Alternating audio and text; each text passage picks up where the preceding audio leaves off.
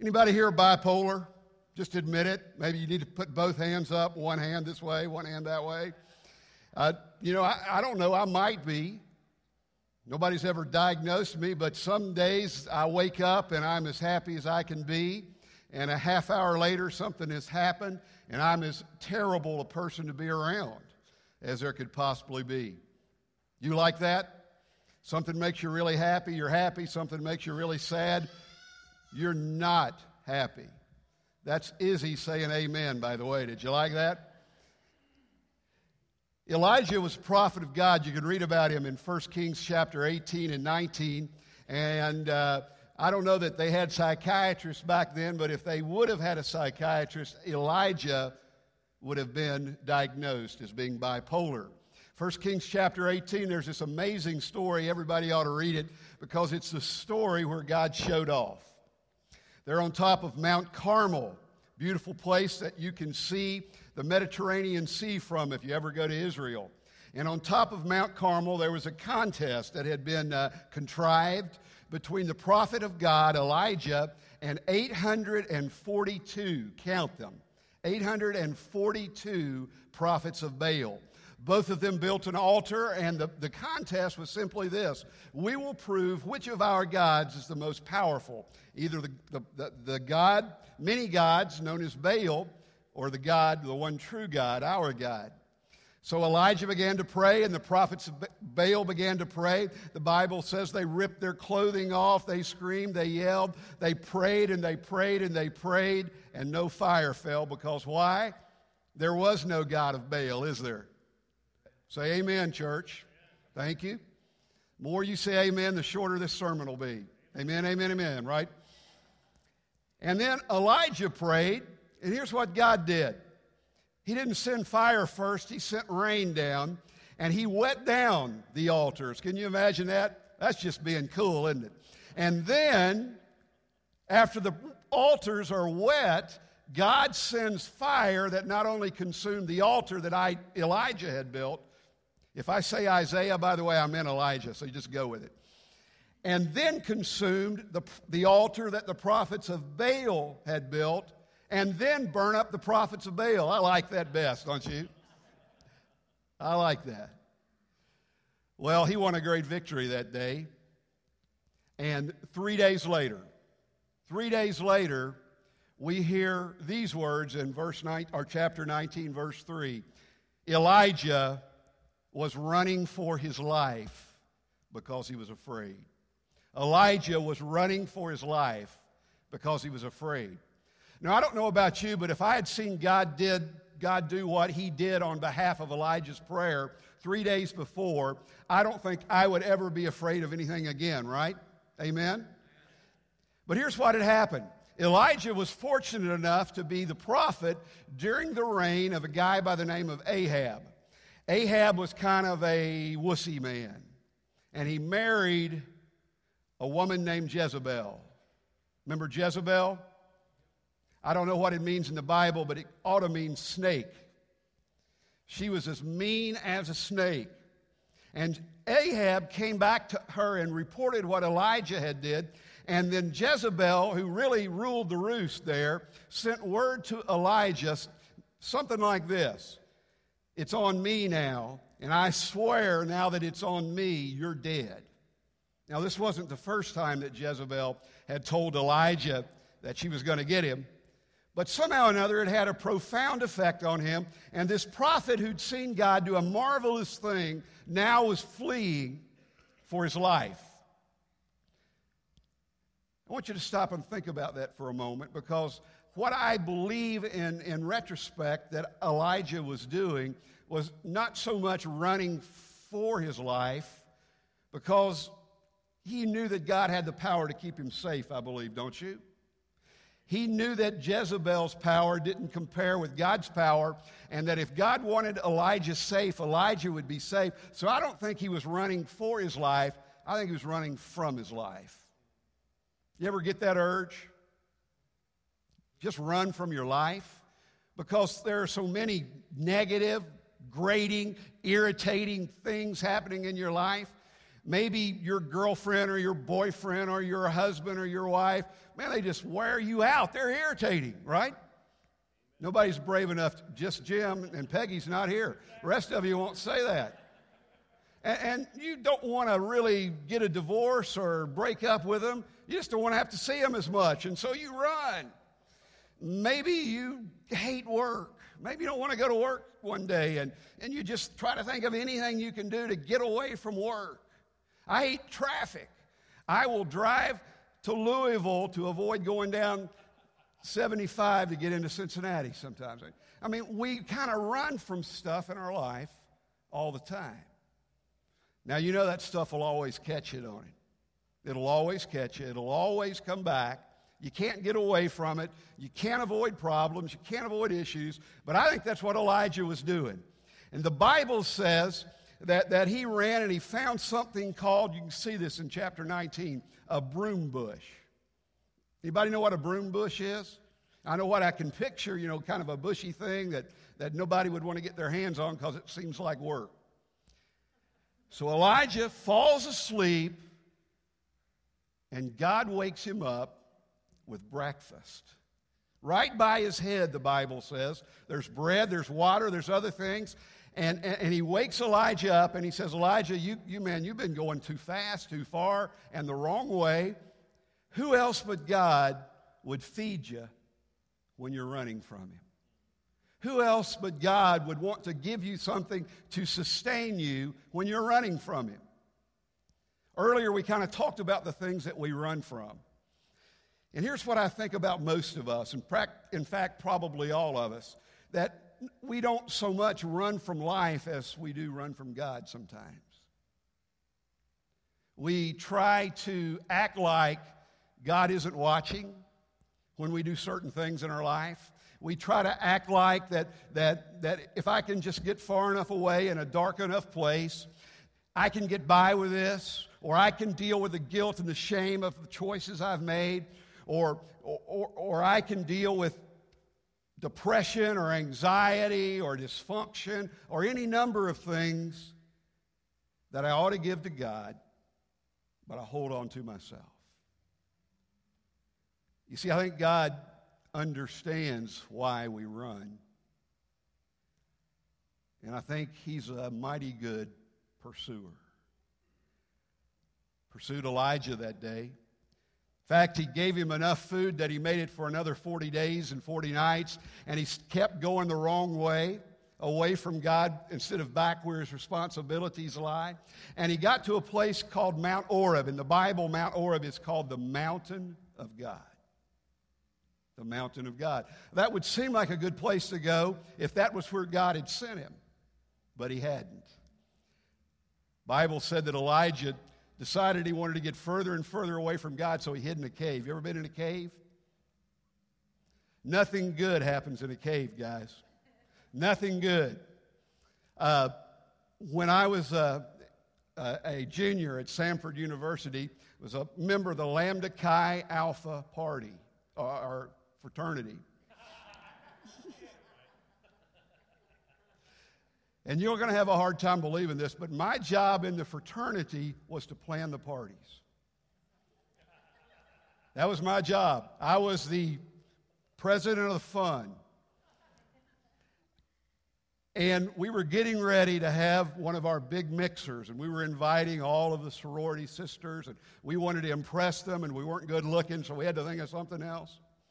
So I rented a cave for us to have a party in. It was a cavern, Sequoia Caverns, down in south of Birmingham. And I want you to know, and it's none of your business, any more questions will not be answered, but it was one of the finest parties we have ever had in the history of that chapter. And once again, I want to remind you that nothing good happens in a cave. So Elijah's in the cave, and God says in the cave, Elijah, what are you doing here? Why are you in this cave? I didn't ask you to go there. I told you to be there, and you're in a cave. Do you think I can't see you in the cave? Do you think I can't see you?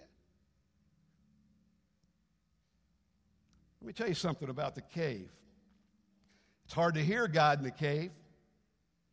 It's hard to hear God when you're running away from Him because you don't want to listen. Wi-Fi isn't very good in a cave. Cell phone service isn't very good in a cave. It's hard to hear God, but He's still talking. It's dark down there. It's dismal down there. It's dank down there.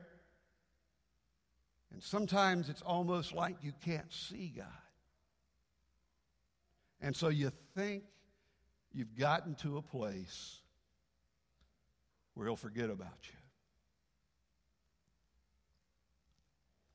Passage of Scripture in Psalms that says, if you were to go to the bowels of hell, God says, I would accompany you there. If you were to go to the deepest of the uttermost sea, there my hand would uphold you and strengthen you. You see, I don't know where you are in life tonight, what burdens, what struggles, what sin, what shame, what guilt, you name it, what obstacle is there between you and God. I don't know if you're in a cave of depression, a cave of anxiety, a cave of sin, a cave of dysfunction, a cave of a terrible relationship, a cave of a broken heart, a cave of a sermon going too long. I don't know where you're at, but I know God's there with you. I know He's right there with you. God said to Elijah, get out of the cave. Get out of the cave right now and come out on the mountaintop because I'm going to pass by. I'm going to pass by. So I can just imagine Elijah. You know, he's been in the cave. He's been running from God for 40 plus days and nights. And don't you imagine he's stinking?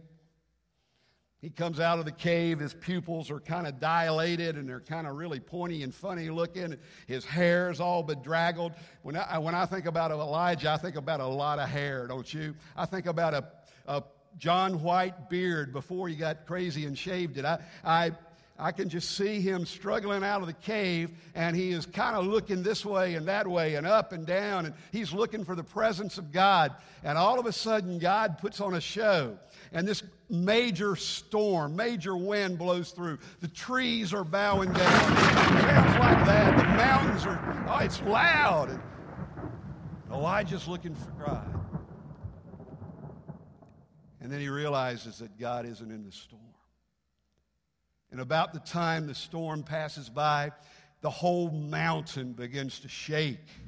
And the earth, there's tremors there. There's a roar. And Elijah's stumbling, trying to keep his feet. And he's wondering, God, what are you trying to say to me? But God was not in the earthquake. He was not in the earthquake. And then fire once again fell from heaven. And Elijah said, you know what? I know that's how God works. That's got to be Him. He's done it again. God, thank you. Thank you, God. But God was not in the fire. And then in the quietness and stillness, when the earth had quaked and the wind had blown and the fire had consumed, Isaiah heard a wind. And it whispered to him, Elijah, I'm here. Now I want to ask you a question I think is very important, and it really is kind of the crux of what we're talking about tonight. Why would God not make a profound appearance? Why would God not make a big splash? Why would He not be in the storm or the earthquake or the fire? Why would He be in a whisper? I want you to think about a whisper for a moment. There are some people I like to whisper to, and there are other people I don't want to get anywhere near, right? Amen? Because when you whisper to someone, you're close. There's an intimacy there. And what God was teaching Elijah in that moment, that no matter how far he had run, that God was right there with him. Right there with him. In the moment of depression, in the moment of anxiety, in his moment of weariness, when he was battle-ridden and worn to a frazzle, God was right there with him. When Elijah had given up on his own life because he'd asked God twice to die, God was right there with him. And I want you to know tonight that I know sometimes life is tough. And I don't care how old you are or what's going on in your life, how successful you are, or no matter how wonderful your life might look from the outside, I know that on the inside, there are times that all of us want to echo Elijah's words and just give up. Just give up on life and even on God. But God says, when your spirit's that low, that's when I'm the closest. When you're broken, that's when my hands reach out to restore you. When you're guilty, when you're shameful, that's when my grace flows. And you see what this story is about more than any other concept. It's God's grace. Elijah had given up. Elijah had run. Elijah had rebelled. Elijah had sinned against God. And God came and followed him, loved him, ministered to him, forgave him, restored him. You made a quality decision to come here tonight. You know that? Say amen. You made a great decision to come here tonight. Because what you did, you moved out of the cave of wherever you've been and into a place where you could see God pass by. The devil hates it that you're here. He didn't want you to come. Because he didn't want you to know how much God loves you, how God sees you, how God pursues you, and how God can change your life. God recommissioned Elijah there on that mountain, sent him back into the fray, gave him some new words to prophesy, and Elijah did a mighty work for God.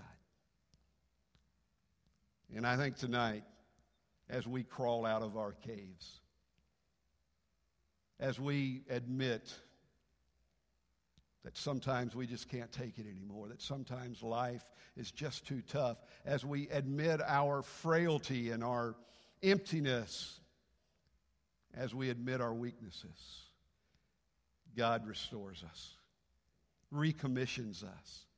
God gives us an opportunity to find peace and to find hope. Matter of fact, if we follow him, and we follow him persistently and consistently, we'll find new hope every day. We'll find a way to avoid the caves and reside on the mountainside. That's my prayer for you tonight. Just a second, we're going to sing, and we're going to give you the opportunity to make a choice. And, you know, every time you get in the presence of God where you've been tonight, you make a choice, don't you? You make a choice to go back where you've been, a cave of despair perhaps. Or you make a choice to look into the heavens and to find him, or to look into your heart and to find him. And to allow him to offer you what only God can offer. A new start, life change, peace, hope, salvation. What only God can offer, he's giving you, offering you right now. I'm going to ask that you stand with me. We've got communion here. Come share in that communion. There's not a better place, there's not a bigger mountainside than right here at this altar to come and say, God, here's what I have to offer you tonight. My brokenness, my sin, my shame, my guilt. God, change me. God, forgive me. Be gracious to me. Father, right now, these are your people. Our hearts heavy, maybe even broken. We're wounded. We're looking. Some folks are here, they're in a cave of despair and discouragement. Some folks are here, and if they would admit it, they'd say, you know what, I'm just depressed. Can't get past what's happening in my life. Other folks here are in a relationship that just needs to be mended. Some folks are here and they think nobody understands them. But God, you do. You made us. You know us from the inside out. And you offer us your presence and your power. May we say yes tonight. In the name of Jesus, amen.